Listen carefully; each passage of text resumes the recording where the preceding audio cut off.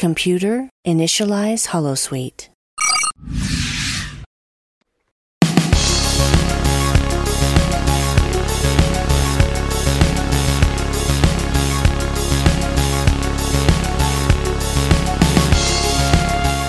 Hello everyone, this is the Sci-Fi Feminist. I am back after taking a break for 1 week and after moving from Anchor to Holosuite Media. Yes, I'm happy to announce that I'm finally officially on the Holosuite Media site, so you will find the podcast there. You can listen to the other episodes there. You can also listen on my YouTube channel for the Sci-Fi Feminist. And I would like to request that if you enjoy this podcast, please subscribe to my YouTube channel so that I can monetize it and make some cash out of it and feed myself, this poor starving academic. Right, I really hope you guys enjoyed the previous episode on a character that's really close to my heart, which is, of course, none other than Lara Croft. Today, I would like to look at her a bit more. In the previous episode, I discussed the older version of Lara Croft, the version that existed between 1996 and 2008. This week, I would like to look at the rebooted version of the character, which first appeared in the Tomb Raider video game in 2013. So I would like to talk about her a little bit. If you are unfamiliar with the character, I give some background in the previous episode as well as some fun facts. So you are welcome to go and listen to that episode and then listen to this one. So today I'm not really going to discuss her as much in relation to feminism, except for the notion or the idea that she is the exact opposite of the post-feminist Supergirl archetype or representation that I discussed in the previous episode on Lara Croft, and I think it was in episode 7 on Wonder Woman.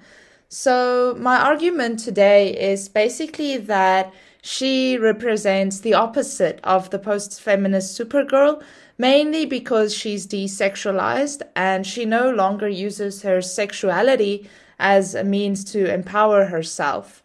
In a later episode, I'll definitely do a feminist analysis on her, especially what has now been identified as the fourth wave of feminism, which is very new and exciting.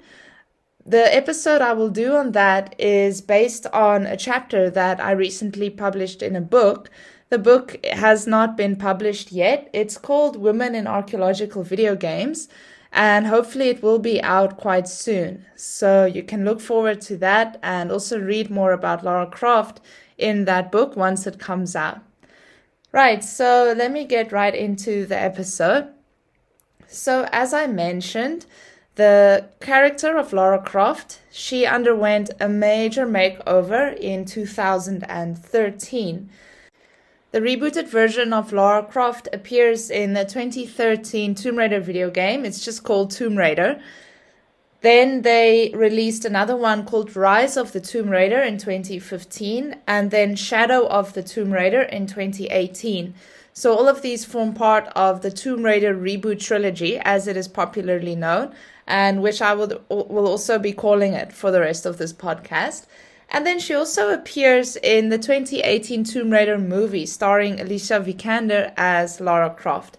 I always love watching her training episodes, how she trained with that personal trainer. I think his name is Magnus.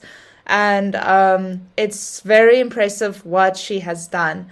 Her exercise routine is crazy. I've actually tried some of the exercises myself, and yeah, it's bad. She was really tough and she really trained well for that film. So if you haven't watched the movie, it's a fun watch. I wouldn't say that it's like an Oscar-winning type of movie, but it's a fun movie to watch. So it's just called Tomb Raider, and it was released in 2018. Now, there aren't a great many academic articles actually written about this new version of Lara Croft. The ones that I know of are by Haewon Han and Sejin Song. They are two South Korean authors who wrote a paper about her. And in many of my arguments, I actually refute their arguments in this paper because I don't agree with their analysis of Lara Croft, but I will get to that. Then another one by an author called Esther McCallum Stewart, which is a bit of a more positive analysis of the new version of Lara Croft.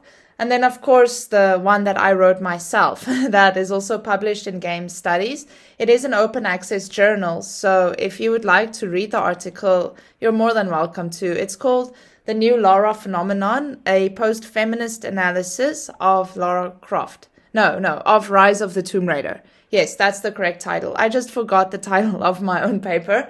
And then there will be the one that I recently wrote that will be published in that book on women in archaeological video games. So if you would like to read up on the character in a more academic sense, then I suggest those articles. Right, so first of all, I will talk about Han and Song, the Korean authors. I'll talk about their analysis of Lara Croft. So in their paper, they acknowledge that Lara Croft's superficial appearance is an improvement on earlier versions. So you will see in pictures of the new version of Lara Croft, including the picture I used as the cover art for this podcast episode, the new version of Lara Croft is definitely desexualized compared to her previous version. So her breasts are much smaller, her waist is much wider, and she's much shorter. She doesn't have these wide hips either. She's much more in proportion, or she looks much more like your average woman. This is a slightly funny story. In my master's dissertation, I argued that she's much more attainable and much more representative of a normal type of woman. And then my supervisor commented and she said, actually, no, Janine, not all women look like this. Maybe this is attainable for you who is in your 20s and young and fit. But for me, this is an unattainable version of femininity. So that made me think a little bit. She's definitely more realistic, but she's still your above average woman. She's much fitter than the average woman, much stronger. Like I mentioned, Alicia Vikander had to undergo rigorous training in order to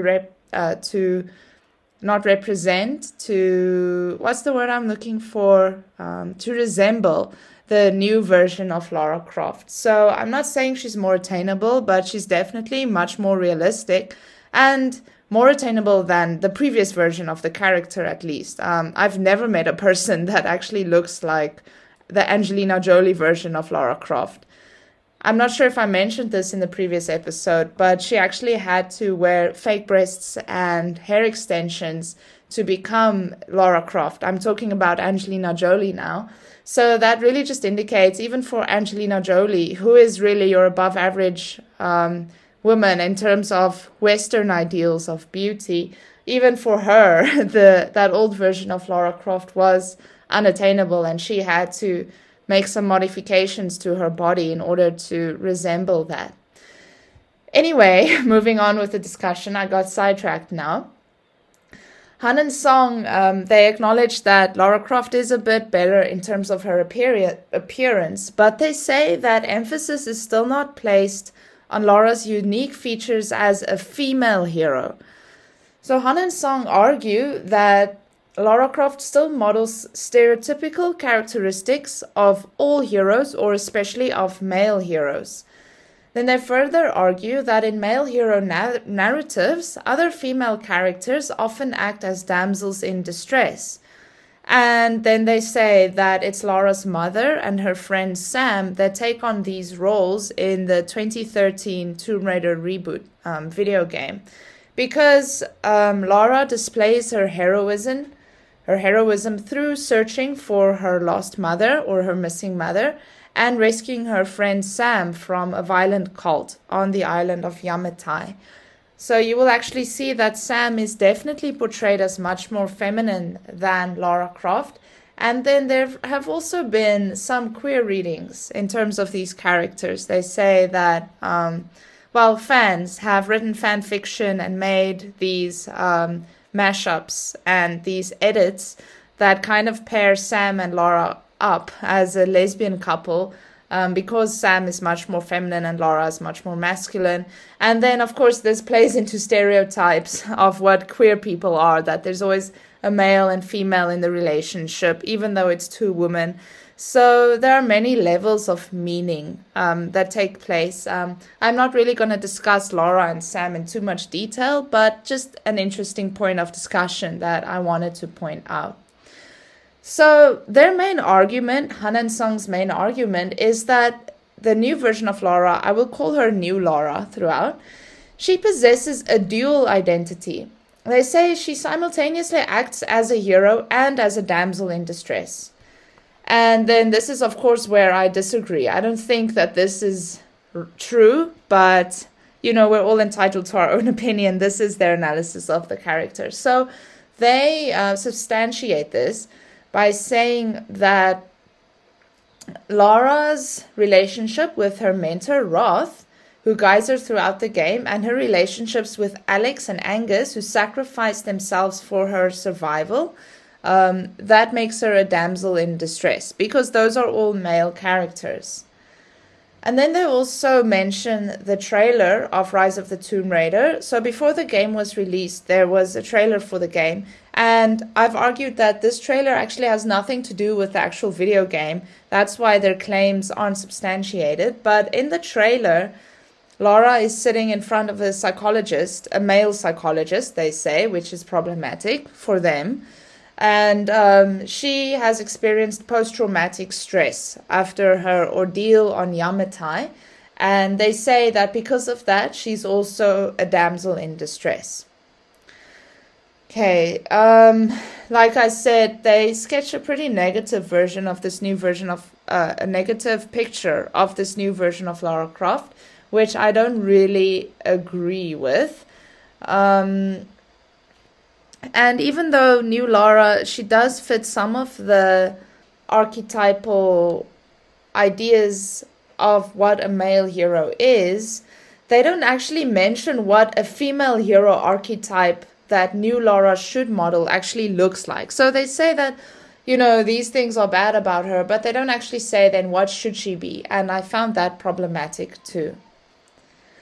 So then, in defense of New Lara, Esther McCallum Stewart, she provides for me a more convincing analysis of the Tomb Raider reboot video game. One critical aspect of the game that she highlights, which Han and Song failed to acknowledge, is the significance of Rihanna Pratchett's involvement in the creation of New Lara. So this is an interesting fact. If you didn't know, Rihanna Pratchett is Terry Pratchett's daughter.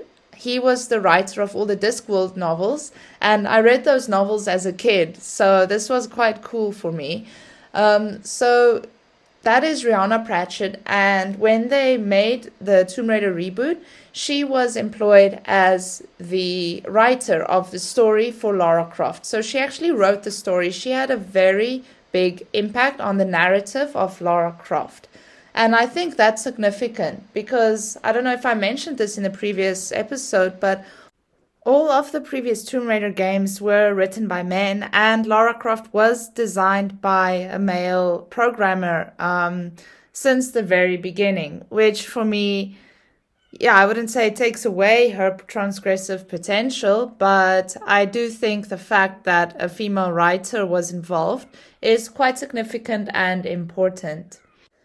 This game was also released at a time where players and developers, both men and women, were becoming increasingly aware of sexism in the video game industry, and Rihanna Pratchett's role as head scriptwriter of Tomb Raider Reboot became a focal point of these issues. I'm not sure if you're aware, but 2013 was also right after the whole Gamergate incident. I'm not going to talk about that, but you can Google it, what happened with Gamergate. It was quite controversial. So sexism was an issue that was discussed at that time. It was quite a big thing. Right, so for McCallum Stewart, Pratchett's pivotal role in the creation of the new version of Lara Croft is an indication from Crystal Dynamics' side, they are the developer, that Tomb Raider has undergone an ideological and ludic transformation where the female player is now also a significant target audience. Just on a side note, female players now comprise almost half of the players in the US, which I think is quite significant. According to McCallum Stewart, Pratchett's role in the creation of Tomb Raider Reboot suggests that women should be involved in all levels of game production and that the industry should produce games for all genders. For McCallum Stewart, Pratchett has undeniably rebranded Lara Croft as a feminist icon. Now, as I explained earlier, Han and Song would disagree with that, but I lean more towards McCallum Stewart's argument. I wouldn't say the new Lara is a feminist icon, but she's definitely a much more progressive representation or portrayal of a female video game character.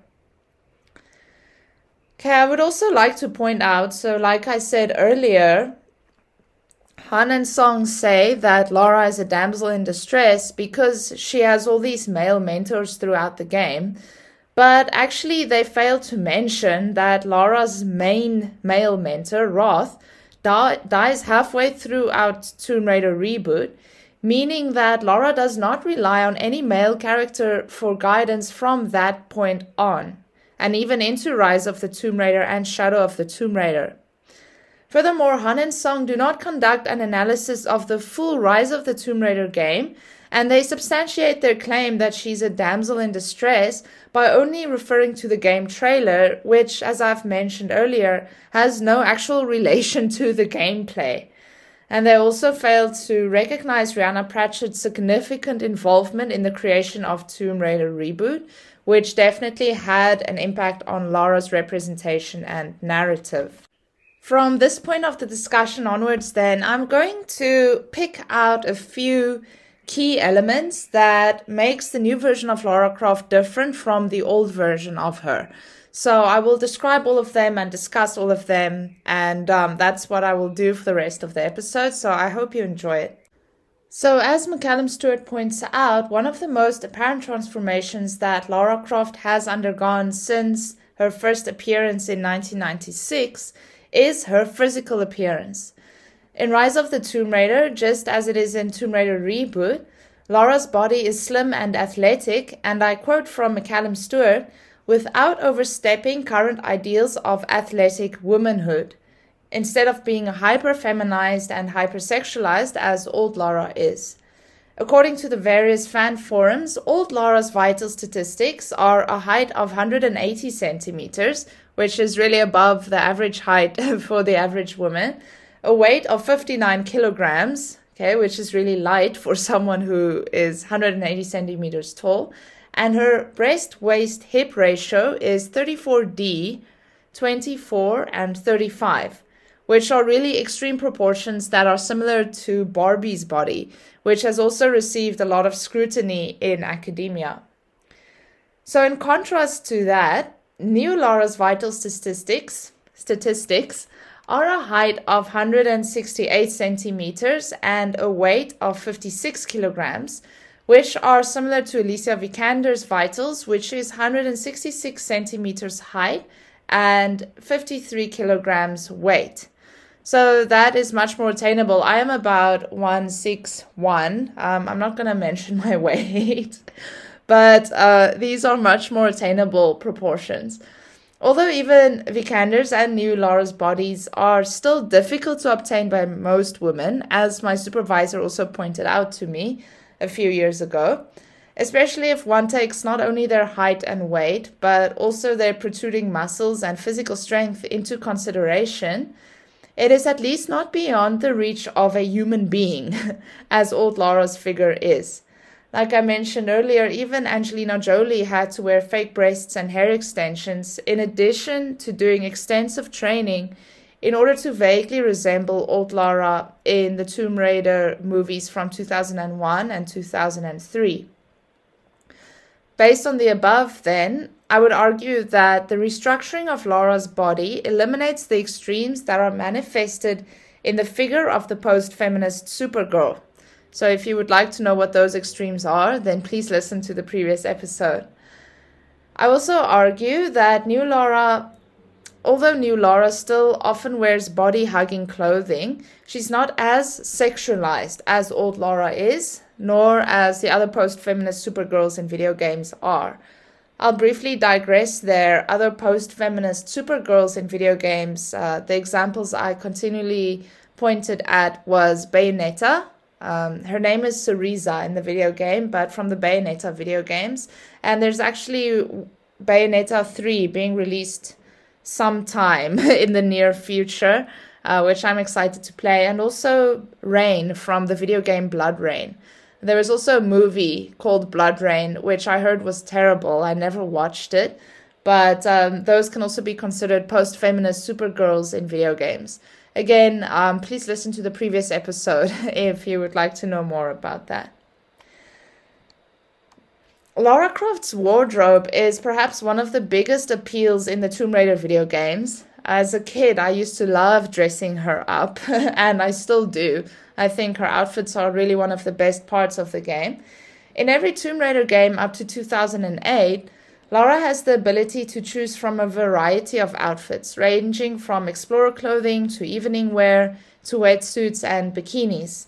And then as the game progresses, the player unlocks these outfits and Lara can wear them as she pleases.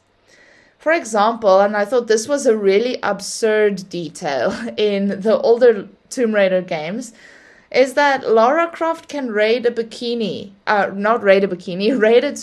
bikini if she wanted to. She had this golden bikini that you can equip on her, especially in Tomb Raider Legend and Tomb Raider Underworld. And obviously that is totally absurd. Who would ever raid a tomb in a bikini? I think that's really ludicrous. I think really the only purpose for putting that in the video game is for the gamer to be able to peer at Lara's body while she climbs the cliffs and raids the tomb. That is a really weird detail, and that's never made any sense to me. So that's the type of thing you see taking place in the older Tomb Raider games. Obviously, these outfits also don't have any impact on the gameplay. If it did, then I think Lara would die instantly in her golden bikini because there's absolutely no protection from anything in that outfit. And actually, nor is there in any of her other outfits. Her outfits are really generally quite skimpy. So, yes. In Rise of the Tomb Raider and Tomb Raider Reboot 2, all of the Tomb Raider Reboot trilogy games, Lara can also access a variety of outfits. The most notable change employed in Lara's Rise of the Tomb Raider outfits is that 18 of these outfits offer new Lara tactical advantages. For example, the Hope's Bastion outfit, which is one of my favorite outfits, it boosts Lara's bow shots, where the Siberian Ranger outfit increases Lara's carrying capacity for all special ammunition. So in effect, the player does not choose Lara's outfits for cosmetic purposes, like some people would choose to equip the golden bikini in order to peer at her body, but rather the player chooses her outfits based on the environment that she is in, because that is a determining factor for Lara's survival. If you find yourself in a certain situation having equipped the wrong gear, then Lara might die, and then you can't pass that level. In fact, for new Lara, the option of a golden bikini does not exist at all. So even if you want to equip a golden bikini onto new Lara, you can't, because it's just not part of her oeuvre of clothing. In all instances, Lara's new outfits in Rise of the Tomb Raider and Shadow of the Tomb Raider, and also Tomb Raider Reboot, they are unrevealing and elaborate. According to the criteria of sexualization of female characters put forward by author named Lynch, old Lara would be considered sexualized, whereas new Lara's appearance puts far less emphasis on her body as a sexual object. Now, the criteria for the sexualization of female characters in the Lynch study was measured by the proportions and amount of skin revealed in 4 areas of the character's body, which would be the waist, the buttocks, the chest, and the leg regions, and sexualized movements. For example, unnecessary undulation or jiggling. And then characters were also considered as sexualized if their breasts were disproportionate to their body size. So in terms of all this criteria, with old Lara's skimpy outfit and her breast size, she would definitely be considered as sexualized, where new Lara isn't. In these ways, then, in terms of her physical representation at least, new Lara could be considered as moving away from the post-feminist ideal, since a critical characteristic of the post-feminist Supergirl is her hyper-feminized, sexualized, and exposed body.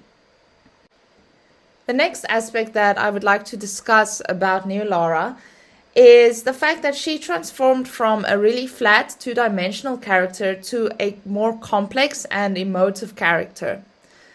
And this can definitely be attributed to technology too. In the 90s, there just wasn't morphology, facial technology, or what is the other one? Motion capture technology. So definitely that has an impact too. New Lara is created with morphology, facial technology, which means that her emotions are performed by an actress, which was Camilla Luddington for new Lara. And then it's imported into a computer system where developers build the character upon that foundation.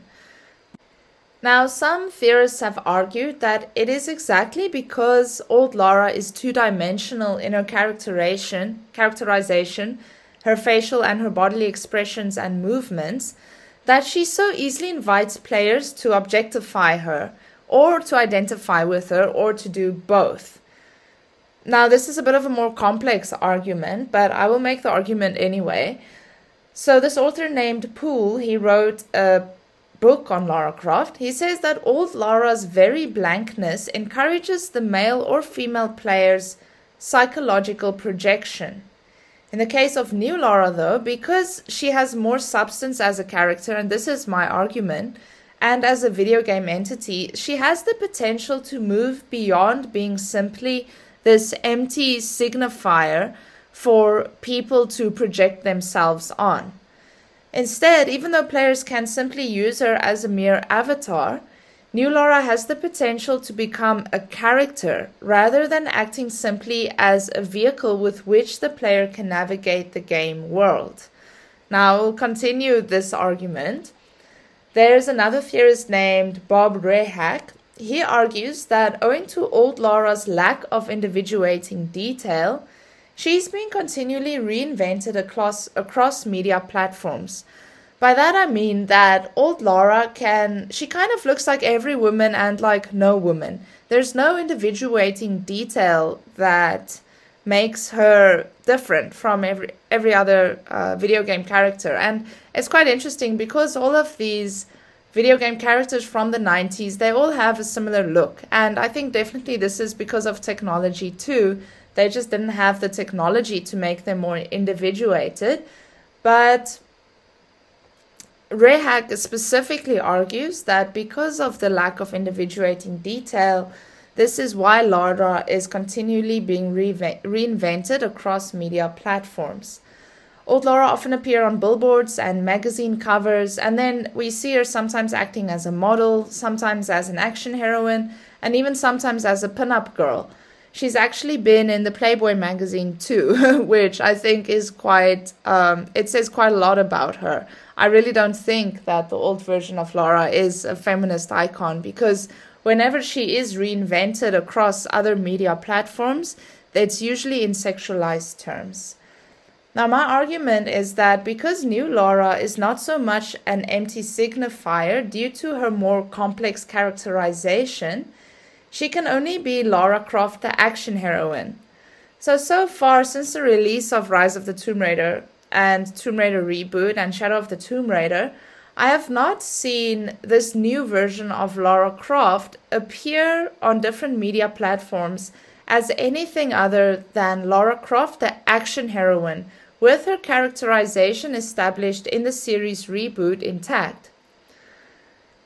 Now, for my next discussion, I will be focusing on the ludological changes made to Rise of the Tomb Raider that further individuate the character. Ludology, or ludological analysis, let me just explain the term because I had absolutely no idea what this meant when I first discovered it. Ludology is the study of games. So It's the study of the rules of games, and then the field expanded to the study of video games as well. So in the beginning, ludologists, they would kind of like study chess or like the rules of chess and then what makes this a game. So that field developed quite a lot over the past 100 years or so, but I'm not going to go into that. But by ludological changes, I mean the changes made to the gameplay. Okay, so Tomb Raider is categorized as an action-adventure game, and the ludological structure of adventure games demands that they are progressive rather than emergent, and they rely heavily on narrative. Progressive rather than emergent means that there is a set story and then that story plays out. Emergent games would be more like World of Warcraft or open world RPG games, where the narrative kind of emerges as you play. Tomb Raider has a set narrative and you just kind of complete certain goals in the game and then you eventually finish the game after 13 hours or so. Open world RPG games has much more emergent structure where you can play like hours and hours and hours more. So that's what I mean by that. Therefore, in all Tomb Raider games, there is a predetermined story and Lara has to complete a number of quests in order to progress to the next part of the story and ultimately complete the game. In the reboot trilogy, developers have introduced new game modes as DLC or downloadable content that changed the ludological structure of the game in order to provide players more variety and explore additional aspects of Lara's characterization and narrative. So I would like to focus on these game modes a little bit and how this actually impacts Lara's characterization. In Rise of the Tomb Raider, 4 new game modes have been introduced. There are others in the other Tomb Raider games too, but Rise of the Tomb Raider, as far as I know, I wouldn't say it had the most DLC, but the DLC was, for me, the most varied, definitely, in Rise of the Tomb Raider. So that's why I'm talking about that. So there is the Remnant Resistance mode, the Cold Darkness Awakened mode, Endurance mode, and Lara's Nightmare, which were separate DLC released after the game. Now I will talk only about Endurance mode and Lara's Nightmare, because these game modes have a more direct relation to the characterization of new Lara. Now, the primary goal in Endurance mode is to survive for as long as possible. And this is quite fun. I really enjoyed playing this Endurance mode because in the beginning it's quite easy to survive. And then later it just gets more and more difficult. My record time for surviving is not very long. I think it's maybe like 10 or 20 minutes. The game gets quite hectic, but this is quite a fun game mode that they introduced. So that's the primary goal of this Endurance mode. Secondary goals include capturing enemy bases, discovering artifacts, and raiding crypts. And this is the interesting part. In Endurance mode, Lara also has a hunger meter and a cold meter. So she has to hunt animals while protecting herself against predators, and she needs to harvest fruits in order to keep her hunger meter in the green. So you need to actually take care of Lara's hunger. If you don't die from the cold or if you don't get killed by an enemy, you die from hunger. And then for the cold meter, she has to make campfires or stand close to fires in order to keep her warmth meter up. And then at night, Lara's warmth decreases significantly faster unless she enters shelters or tombs. And I think this was quite a nice addition to this mode, and that, yeah, I'll get to that. Let me tell you what that means now. Okay, so first, if her hunger or cold meter reaches 0, then she dies, and then the expedition is over, and then it's game over. And in addition to that, she also has to gather resources such as wood and animal skins, and she needs that in order to craft and upgrade her weapons or to make campfires or extraction signals. So this is the crux of my argument. In Endurance mode, instead of dominating her landscape and being completely in control, like the post-feminist version of old Lara is, new Lara is simply just trying to survive. And because of this, she's increasingly vulnerable. I've received some criticism about this, saying that Lara's vulnerability is a good thing, but maybe it's not a good thing or a bad thing, but it's certainly different from the previous version of Lara Croft, her vulnerability. Even when you play endurance mode, you feel quite vulnerable because in the main game, you just need to kind of protect yourself against enemies and predators. But now that added dimension of hunger and cold really changes the dynamics of the game. And you find yourself, or I found myself, trying to just keep those 2 meters up instead of actually accomplishing anything, raiding any tombs or getting anything done. Most of the time, I'm just trying not to die from the hunger or the cold. Okay, moving on to Lara's Nightmare. This is another additional game mode that was only released in 2016 with the 20th anniversary celebration of Tomb Raider. So this was 1 year after the release of the main game. Lara's Nightmare is based in Croft Manor, where she reads a mysterious letter that threatens her removal from Croft Manor. She then enters the horrifying game world in which she repeatedly reminds herself that she's having a nightmare and that none of this is real.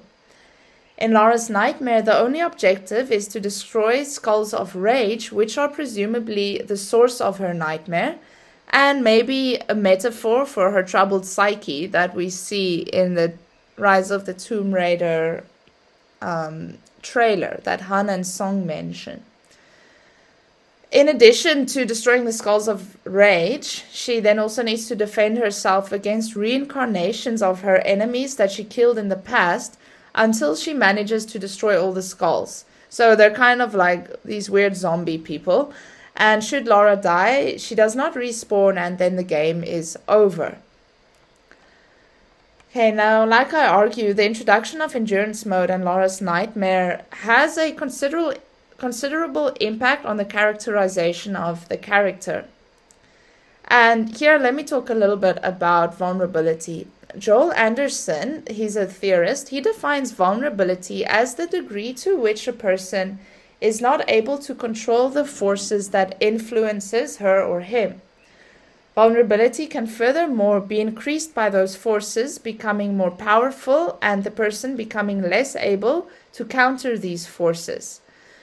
And that is exactly what we see taking place in endurance mode. First, endurance mode emphasizes new Lara's vulnerability as the forces that threaten Lara become more pervasive and uncontrollable as the game progresses, and the player is forced to experience a Lara Croft who's not invincible, but who also needs to eat and stay warm while experiencing the fear of being pitted against a hostile environment. Then in terms of Lara's Nightmare, this game mode allows the player to enter Lara's troubled psyche, filled with the trauma from killing many enemies and from losing her parents at a young age. In contrast to old Lara, new Lara struggles psychologically with traumas from her youth and from her recent past, and these are manifested in Lara's Nightmare. New Lara's mental complexity is a move away from the post-feminist Supergirl that I described earlier, as vulnerability and remorse are definitely not characteristics that have been displayed in previous post-feminist heroines, such as the old version of Lara Croft, Rain from Blood Rain, and Syriza from Bayonetta.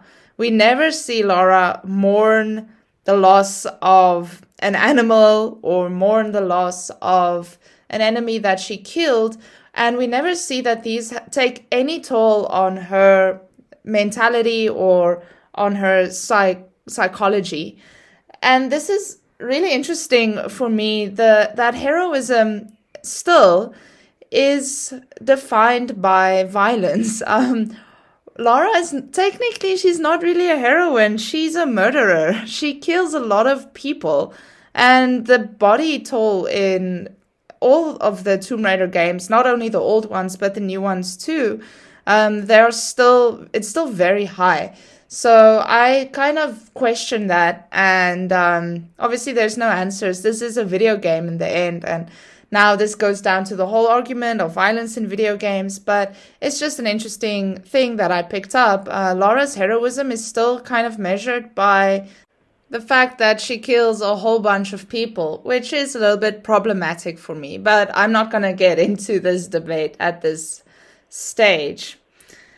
Right, so then moving on to the open world map. In the main story, New Lara operates in an open world map. And this means that even though the game world is created for Lara, she does not have control over the forces that influence her, such as her environment, to the extent that she used to.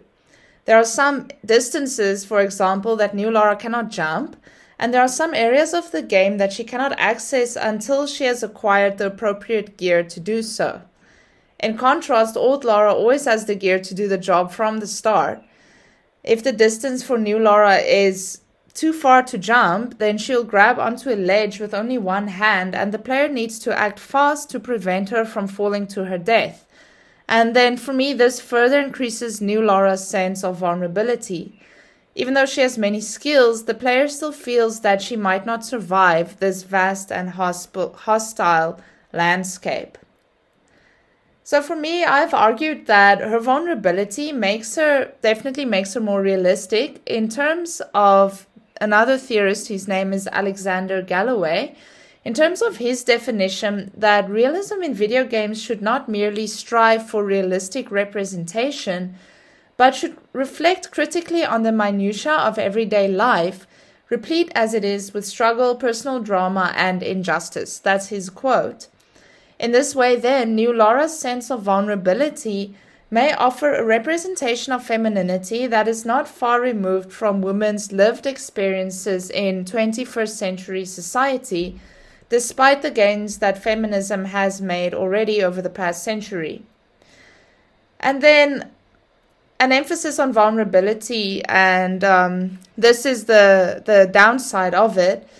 Even though it does make Lara more realistic, it has all of these positive aspects, unfortunately, it might still reinvite male players to care for and protect the female character, as Maya Mikula, another theorist, has also argued about old Lara.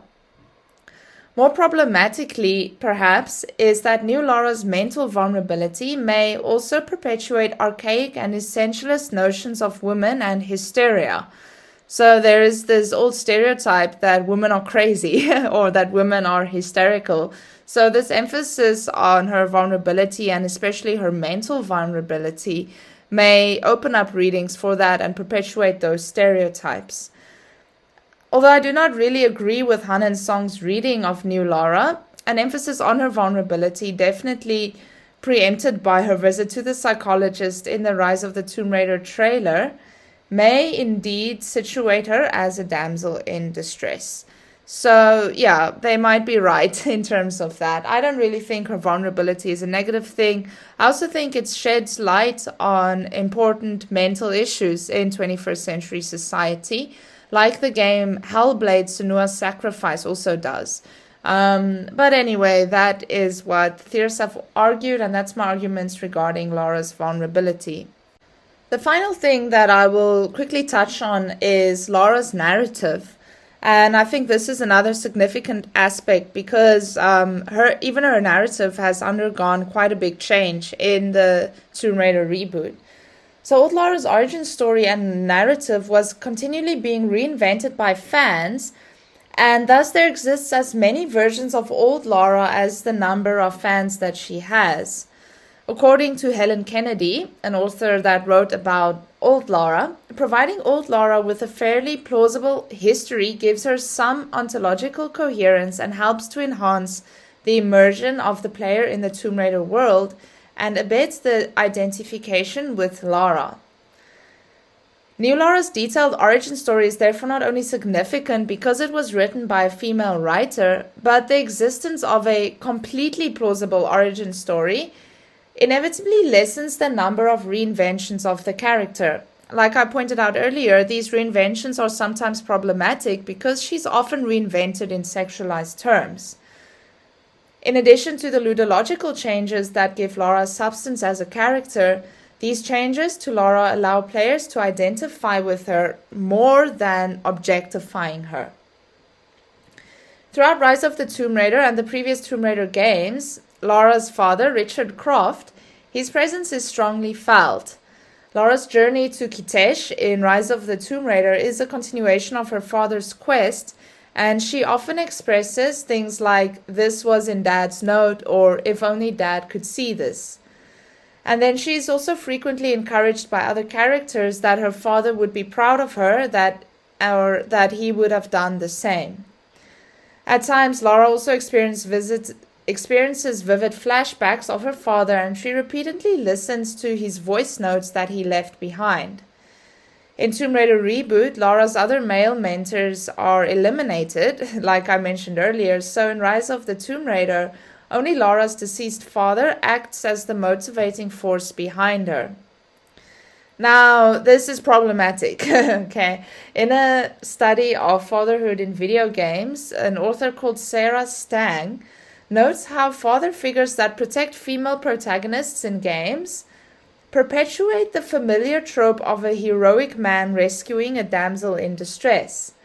As I mentioned earlier, Han and Song also assert that the focus on new Lara's father causes her to simply mimic the narrative of male heroes who often reaffirm patriarchal narratives by following in their father's footsteps. Now, they are justified in their observation, I can't argue with that, but although Richard Croft is a dominant figure in New Lara's past, in the Blood Ties expansion for Rise of the Tomb Raider, Lara's late mother is central to the story. The Blood Ties plot begins with Lara receiving a letter threatening her removal from Croft Manor, as she apparently has no legal claim to the estate. Lara also has to find the will for the estate in order to prove that she owns the place. Lara then discovers a crypt, so if you complete the Blood Ties story, Lara finds the crypt beneath the manor where her mother is buried, and then this acts as proof that the manor actually belongs to her. In the crypt, Lara also finds her mother's final note to her. Her mother, Emilia Croft, writes in the note, "My energy, my love is within you, Lara. It will always be." It thus becomes apparent that new Lara inherited many of her heroic qualities from her mother and not only from her father. So it is true that Lara's will to redeem her father's name drove her to embark on her main quest, but it is because of her mother that she can claim back their estate and reaffirm herself as a Croft. So through resituating Emilia Croft within New Lara's narrative, the centralization and valorization of the heroine's father is subverted, and this, for me, allows Lara to move beyond being simply another damsel in distress. In Shadow of the Tomb Raider 2, actually, there is a whole chapter where you play as a young Lara Croft. I think it's called Brave Adventurer. And then she also gets this flashback of her mom. So there's a lot more emphasis on New Lara's relationship with her mother rather than that of with her father. Unfortunately, and I will finish off with this, unfortunately in the Tomb Raider movie, you will see that Lara Croft's father plays a very significant role in the movie starring Alicia Vikander. For me, that was a little bit disappointing that they didn't place more emphasis on her mother like they do in the video games, but yeah, obviously I have no say in what happens in the movie. Still, it's a nice movie, but that's one detail that they changed a lot from the video games, which I think might have been better if they didn't. But that's just my opinion. So yeah, that is my take on New Lara. I hope you enjoyed this episode. I will wrap up with Lara Croft for a while now, and then hopefully come back to her again later when I do a fourth wave feminist analysis of New Lara. Thank you for listening, everyone, and this is the Sci-Fi Feminist signing off. Live long and prosper.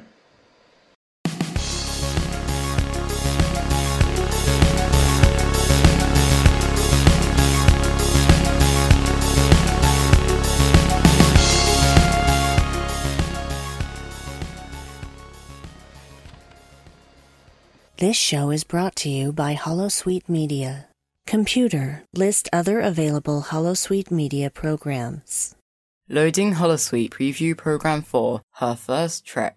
a Star Trek review podcast. I don't know what Picard was doing between the Stargazer and the Enterprise D. So how do you go from abandoning a ship to getting given the flagship? But 10 years passes. Yeah, he lost the other one. So but here's a really special one. And here's the best part. We're going to put families and children on it. Yeah. Because we know that you're so good at taking care of starships. Yeah. I don't know how he got the ship and what was he doing in the time in between. I don't think he had another command before the Enterprise D. No. I don't know. I'm sure someone will let me know. We have quite a few TNG fans who listen to the show, actually, so maybe they'll tell me. But no spoilers, guys. No spoilers. Loading Holosuite Preview Program 4, The Voyagers, a Star Trek original, animated, and Kelvin Films podcast. Full honesty, I did find that the scene was seemingly long when they were driving with him and Scotty to get to the Enterprise when they were in their little capsule. I felt that was a very long scene driving around the whole Enterprise. But find yourself someone in life that looks at you the way Kirk looked at the Enterprise. I mean, that was a beautiful moment.